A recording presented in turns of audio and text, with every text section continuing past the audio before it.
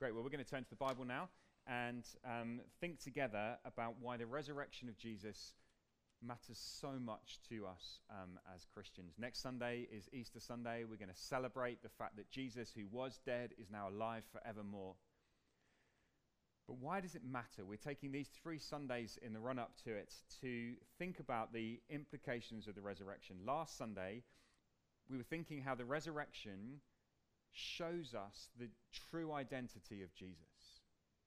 That he is the Son of God in power. So he came and he lived in weakness on this earth.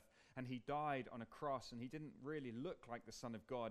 But at his resurrection, suddenly it was seen and it was declared to all the world that he is the Son of God in power. And last week we saw that he will be the one who's exalted and has all authority forever.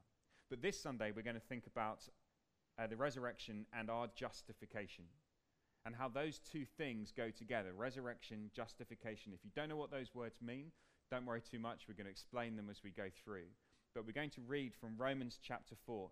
So I invite you to turn there with me and have a look at that, and let's learn together from the book of Romans. So Romans chapter 4, starting at verse 18. Against all hope, Abraham in hope believed, and so became the father of many nations. Just as it had been said to him, so shall your offspring be. Without weakening in his faith, he faced the fact that his body was as good as dead, since he was about 100 years old, and that Sarah's womb was also dead. Yet he did not waver through unbelief regarding the promise of God, but was strengthened in his faith and gave glory to God, being fully persuaded that God had power to do what he had promised. This is why it was credited to him as righteousness. The words "it was credited to him" were written not for him alone, but also for us, to whom God will credit righteousness. For us who believe in him who raised Jesus our Lord from the dead, he was delivered over to death for our sins and was raised to life for our justification. Why don't we pray and let's ask for God's help. Father, although we can't physically be together in the same place this afternoon, thank you that we can have your word open in front of us. And thank you that your same Holy Spirit who inspired this word will now be our teacher. Lord, please teach us, we pray. Please don't let these just stay words on a page. Would you write them on our hearts? Would they be deeply impressed upon us that we might see more of Jesus and might love him and worship him and trust him? And we ask it in his name. Amen. Well, let me start with a basic definition of what it means to be a Christian. A Christian is a justified person. Now, that might not be the first word that comes into your head when you think of a Christian is ... But according to the Bible, that is foundational. To be justified is the basic Christian identity. It's who we are. And so if you're watching this afternoon and you are a Christian, you need to know you are justified. And if you're watching this and you're not yet a Christian, then I want to show you why being justified is the most life-changing, liberating, and glorious experience that any human could ever have. So let me ask you this question. As you sit there this afternoon, what do you think God thinks of your life? What is his verdict on your life? Do you think he approves of you? Do you think he's disappointed in you? Do you think he's displeased? Or do you think he's just disinterested and not really that bothered? Well, when we dig into this idea of being justified, what we discover is that justified means God looks at our lives and he says, I approve of you. He looks at our lives and he says, I am pleased. Your life is right.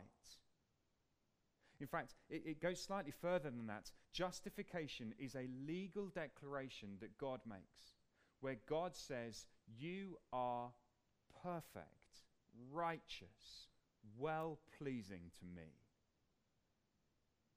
Now, that's a big thing to say. If I've just described Christians as justified people, and justification means that God is absolutely pleased with us, has declared us to be innocent and perfect, huge thing to say. We're going to need to do some work to really understand how that can possibly be the case. But the reason this matters is because this is going to help us to deal with 5 of the biggest things that spoil our lives as Christians. And even if you're not a Christian, I still think these things spoil our lives. Let me tell you what the 5 things are. We're going to come back to these at the end, but I'll flag them up now. The 5 things are skeletons, ladders, yo-yos, eggshells, and toddlers. Those 5 things have the tendency to spoil our lives as Christians. Now, what do I mean? Well, skeletons, I mean those things in the past, the things that we've done wrong, that we know are wrong, that we feel deeply ashamed of, and they sort of haunt us. And we try to hide them away and make sure that no one knows about them, and we're terrified of the idea that someday they may come to light. Skeletons in the past, and they make us feel guilty, and they make us feel unworthy. Justification is going to help us deal with those skeletons. Or ladders. That is the desperate need that many of us have to want to climb, to want to impress, to want to get approval for ourselves, to want to demonstrate that we are worthy, to want to show how impressive we are, to want to succeed, to want to achieve. And whether we're trying to impress God by our religious acts or whether we're trying to impress other people, many of us find our lives enslaved by ladders that we desperately need to climb. And no matter how hard we climb, there's always more. Justification is going to set us free from those ladders. Or yo-yos. That is the experience that many people have of life, that we go up and down. One day we feel fantastic, the next day we feel terrible, and it depends on what's going on in our lives and how well we think we're doing and things that went wrong or things that went right. And our relationship with God or just our experience of life is like a yo-yo, up and down. Justification is going to help us deal with yo-yos. Or eggshells. That is when we feel so fragile. And like the tiniest little thing goes wrong and we feel crushed. And we immediately begin to think, God doesn't love me. We think everything's going wrong. Why is God doing this to me?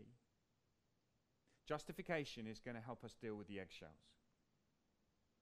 And the toddler tantrums that we often have. Those toddler tantrums where in our heart we shake our little fists in God's face and say, how dare you do that to me? How dare you let that happen to me?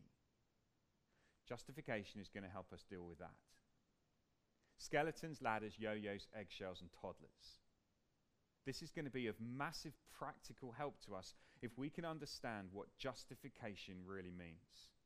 And if we can be sure that we are justified. That God looks at us and says, you are right.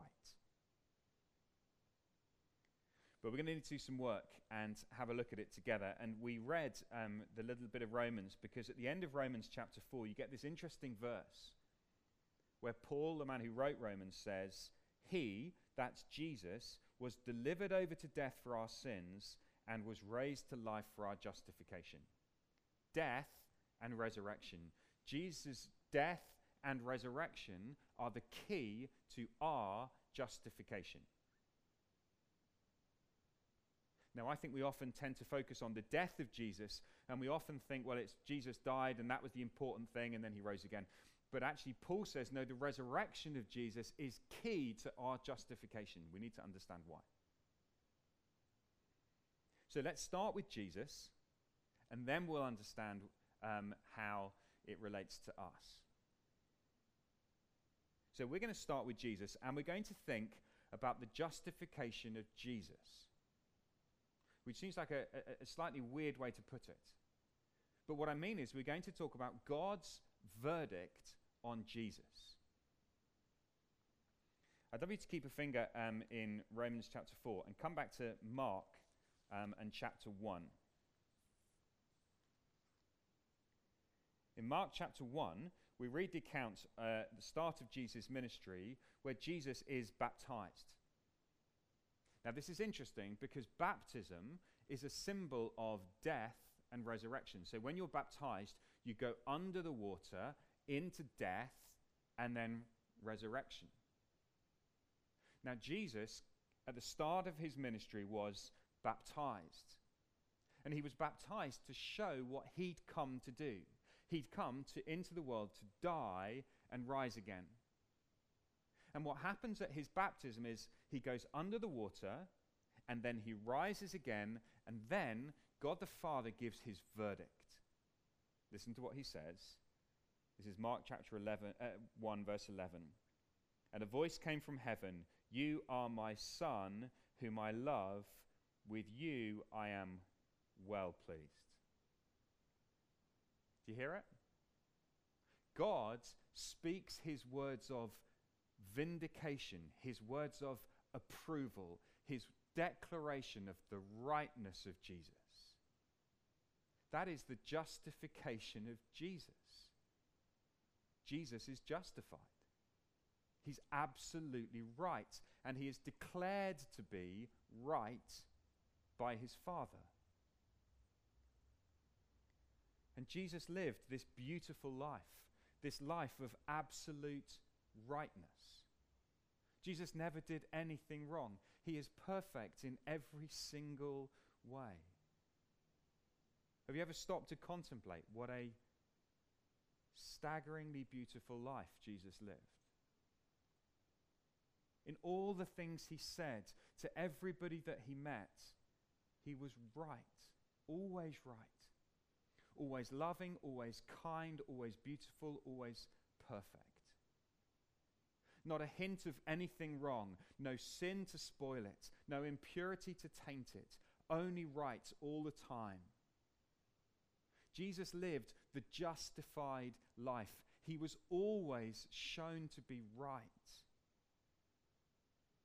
He lived under his Father's smile, his Father's approval. It's a beautiful life. Now, as you go on through the life of Jesus, and as you read of his encounters with people, and as you watch him, and as you marvel at the beauty of his life, you then discover that moment when Jesus dies. Now, it really should shock us that Jesus died. And the reason it should shock us is because in the Bible, death is what is the payment or the wages or the consequence of sin. So sinners die. That's how it works. So when you do something wrong, God's verdict of wrong brings the punishment of death. And so here is Jesus, who's always lived a perfect life, a right life, but then he dies. He's nailed to a cross in agony and shame, and he dies. And suddenly the verdict of God is called into question on him. Well, is he really righteous then? Is he really the justified one? Because he's died. And just like at his baptism, his death is followed by his resurrection. And the resurrection of Jesus is critical because it is the moment at which God the Father declares his Son to be right. The resurrection is the justification of Jesus. Jesus is shown to be the righteous one. For a moment, there was a question mark over it. For a moment, it was, perhaps he's just another sinner. Another sinner who's ended up dead like all the rest of them. But the resurrection says, no, he is the justified one. That's God's verdict on Jesus. Jesus lived the justified life, a life of perfect righteousness. Now, of course, you may say, well, great, we'll bully for him. So what? How does that help us? Well, it helps us because he did it all for us. Listen to it in Romans chapter 4 again. He was delivered over to death for our sins and was raised to life for our justification. In other words, what we now need to see is here is Jesus who lived the perfect life, the justified life. and he lived it for us. His death was for us, and his justification was for us. So let's turn now from God's verdict on Jesus, which was justified, and now let's think about God's verdict on our lives.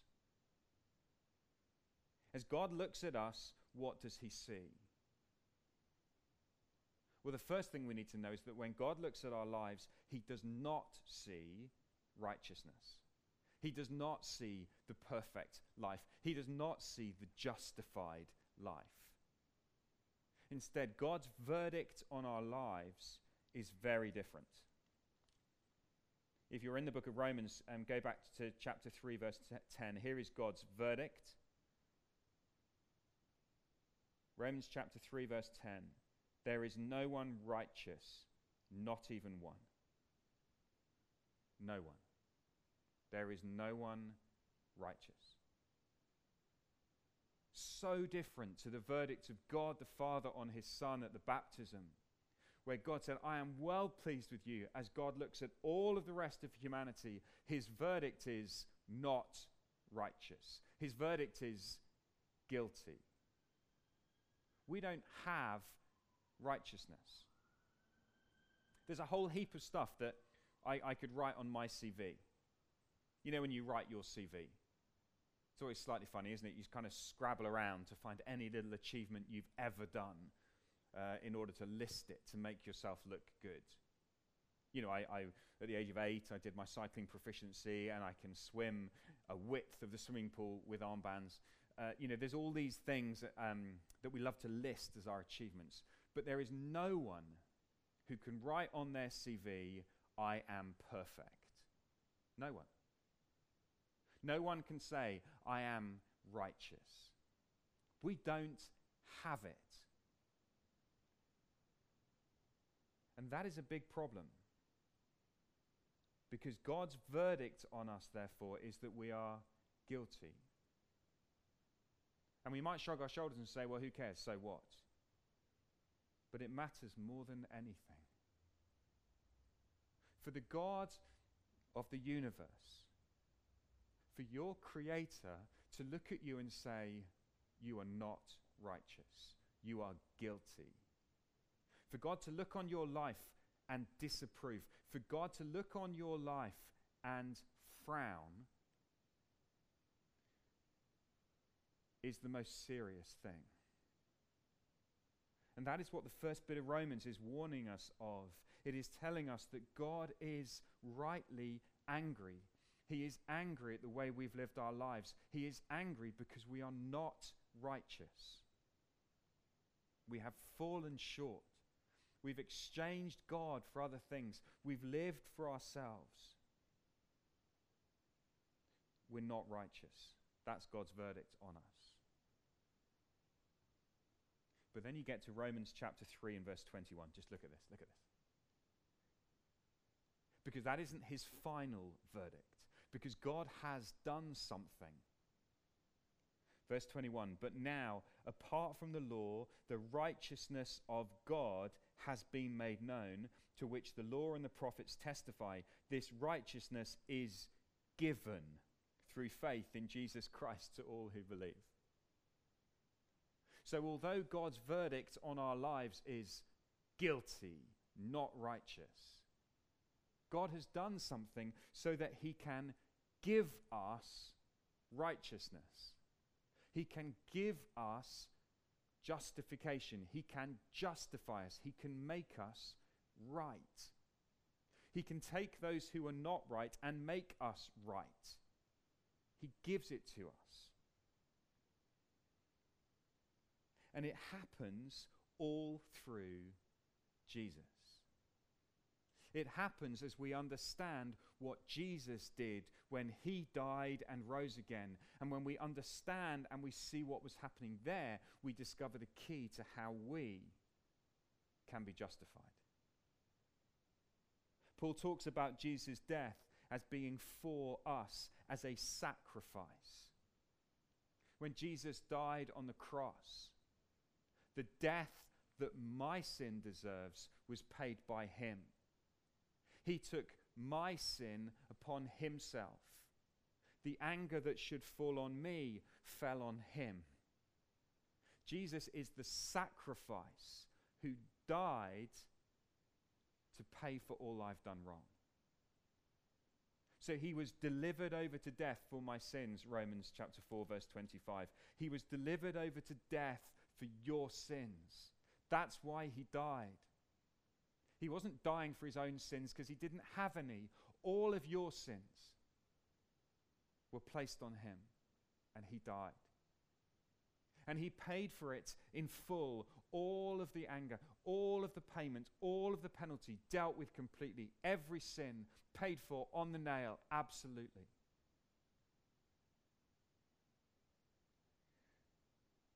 He died. But then he rose. He rose to be justified. And God's declaration on his life was, "You are my son with whom I'm well pleased." And if God's verdict on Jesus is well pleased, now we share that verdict because Jesus died our death. We now live his life. We now take his resurrection as our resurrection. We are now justified. Just as he was raised from the dead, so we are too. And God's verdict on Jesus is now his verdict on us because we are united with Jesus, and it is given to us. That's why all the way through that little bit we were reading, we kept having that word credited, credited, credited. God credits righteousness to us. He gives it to us. It's not something we earn. It's not something we do. It's not something we can impress him with. It is as we put our trust in Jesus, as we believe in him, we're given righteousness. It's that simple. So to be a Christian is to be a justified person. Not because of anything that I have done, but because of all that he has done for me. And the reason this matters is because Jesus has done it completely. It is completely done. There is nothing more. Because he died and then rose again, there is nothing more to be done. If Jesus were still dead, we would not be justified. Because although he had died, there would be no approval from his Father, and we would still be lost. Let me explain like this. So back in the Old Testament, there was one very special day in the year when sin was dealt with. It's called the Day of Atonement. And on the Day of Atonement, the high priest would take a sacrifice into the most holy place and would offer a sacrifice for the sin of the people. And he would offer his sacrifice in the most holy place. No one else could go in there, and he could only go in once a year. It was so holy. It was a dangerous place to be. So all the people are standing around the outside of the temple, watching, thinking, "Oh man, are we okay? We need our sin dealt with so that we can be justified." And the priest goes into the most holy place, and he offers the sacrifice. But the moment at which you know that justification has been achieved is when the priest comes out. When he leaves the most holy place and walks out of that place, well, then you know that his sacrifice has been accepted, and you know that the people are justified. Now, if the priest never came out, if the priest was struck down and died in the most holy place, then the people were in trouble. And so it is with Jesus. Jesus came into this world to offer a sacrifice for sin. He died on a cross, taking our sin and bearing the wrath of God. And how do we know that that sacrifice works? How do we know that we're truly justified? Because he rose again. Because God the Father approved of him. Because God the Father's verdict on Jesus was, "I am pleased with you." And now as we place our trust in him, that is credited to us, and we're given righteousness. So as we believe, we are made righteous. Now, this is stuff that many of us will know, but do you really let it sink in to you to know what that really means? To know that God's verdict on you is that you're righteous. He's pleased with you. So those skeletons in the cupboard, those skeletons that we're so terrified of and so ashamed of, Jesus paid for those. The price has been paid. They're gone. You're not guilty anymore. You have nothing to be ashamed of anymore. You have nothing to be afraid of. They've been paid for in full. And so when you begin to feel fear, you say, no, Jesus has been risen from the dead, and because Jesus has been raised, I am justified, and that past sin has no hold on me anymore. The resurrection of Jesus deals with the skeletons.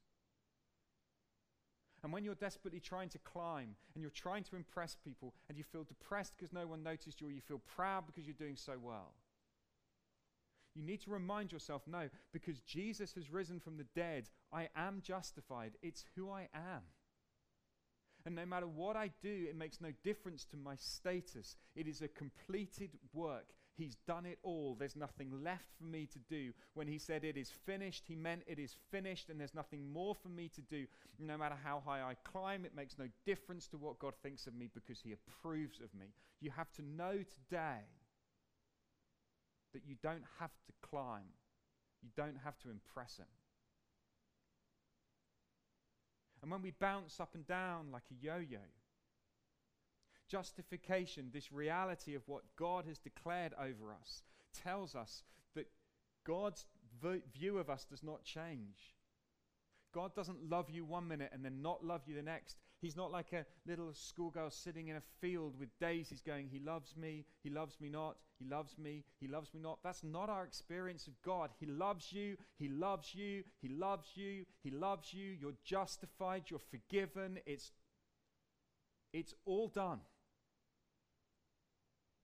And therefore, as you bounce up and down on those hard days, on those days when you feel so depressed, you say, no, Jesus has risen from the dead, and I am justified in God's sight. I am as loved as I could ever be. And on those days when you're sky high, you keep looking back to the resurrection. God's verdict on you is justified.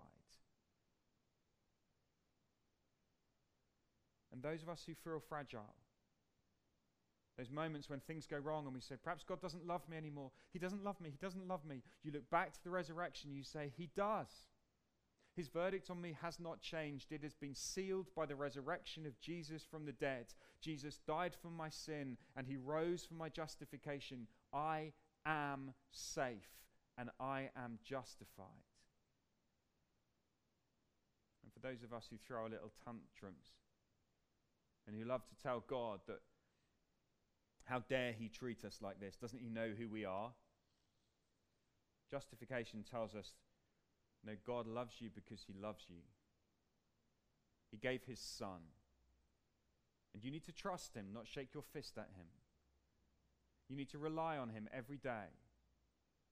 And you need to know that he approves of you.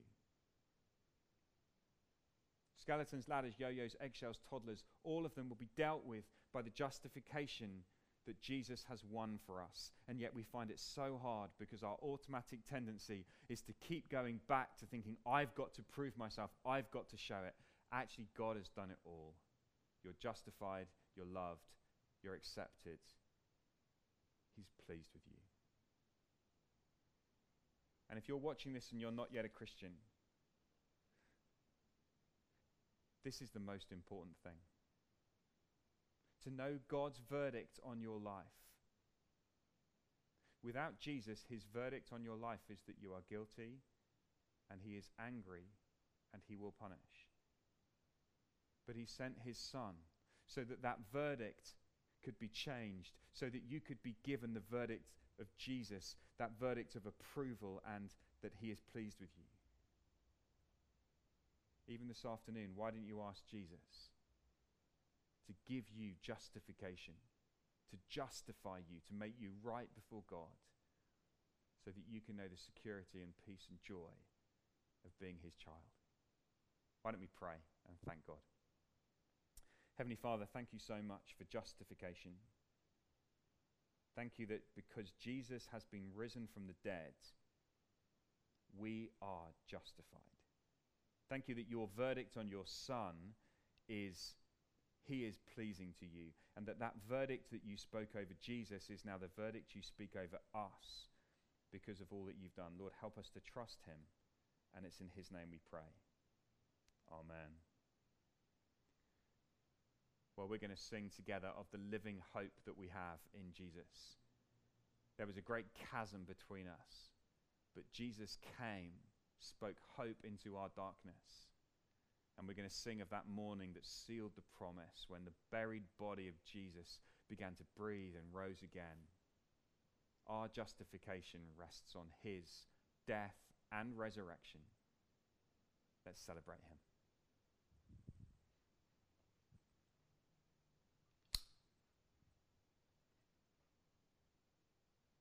Hello.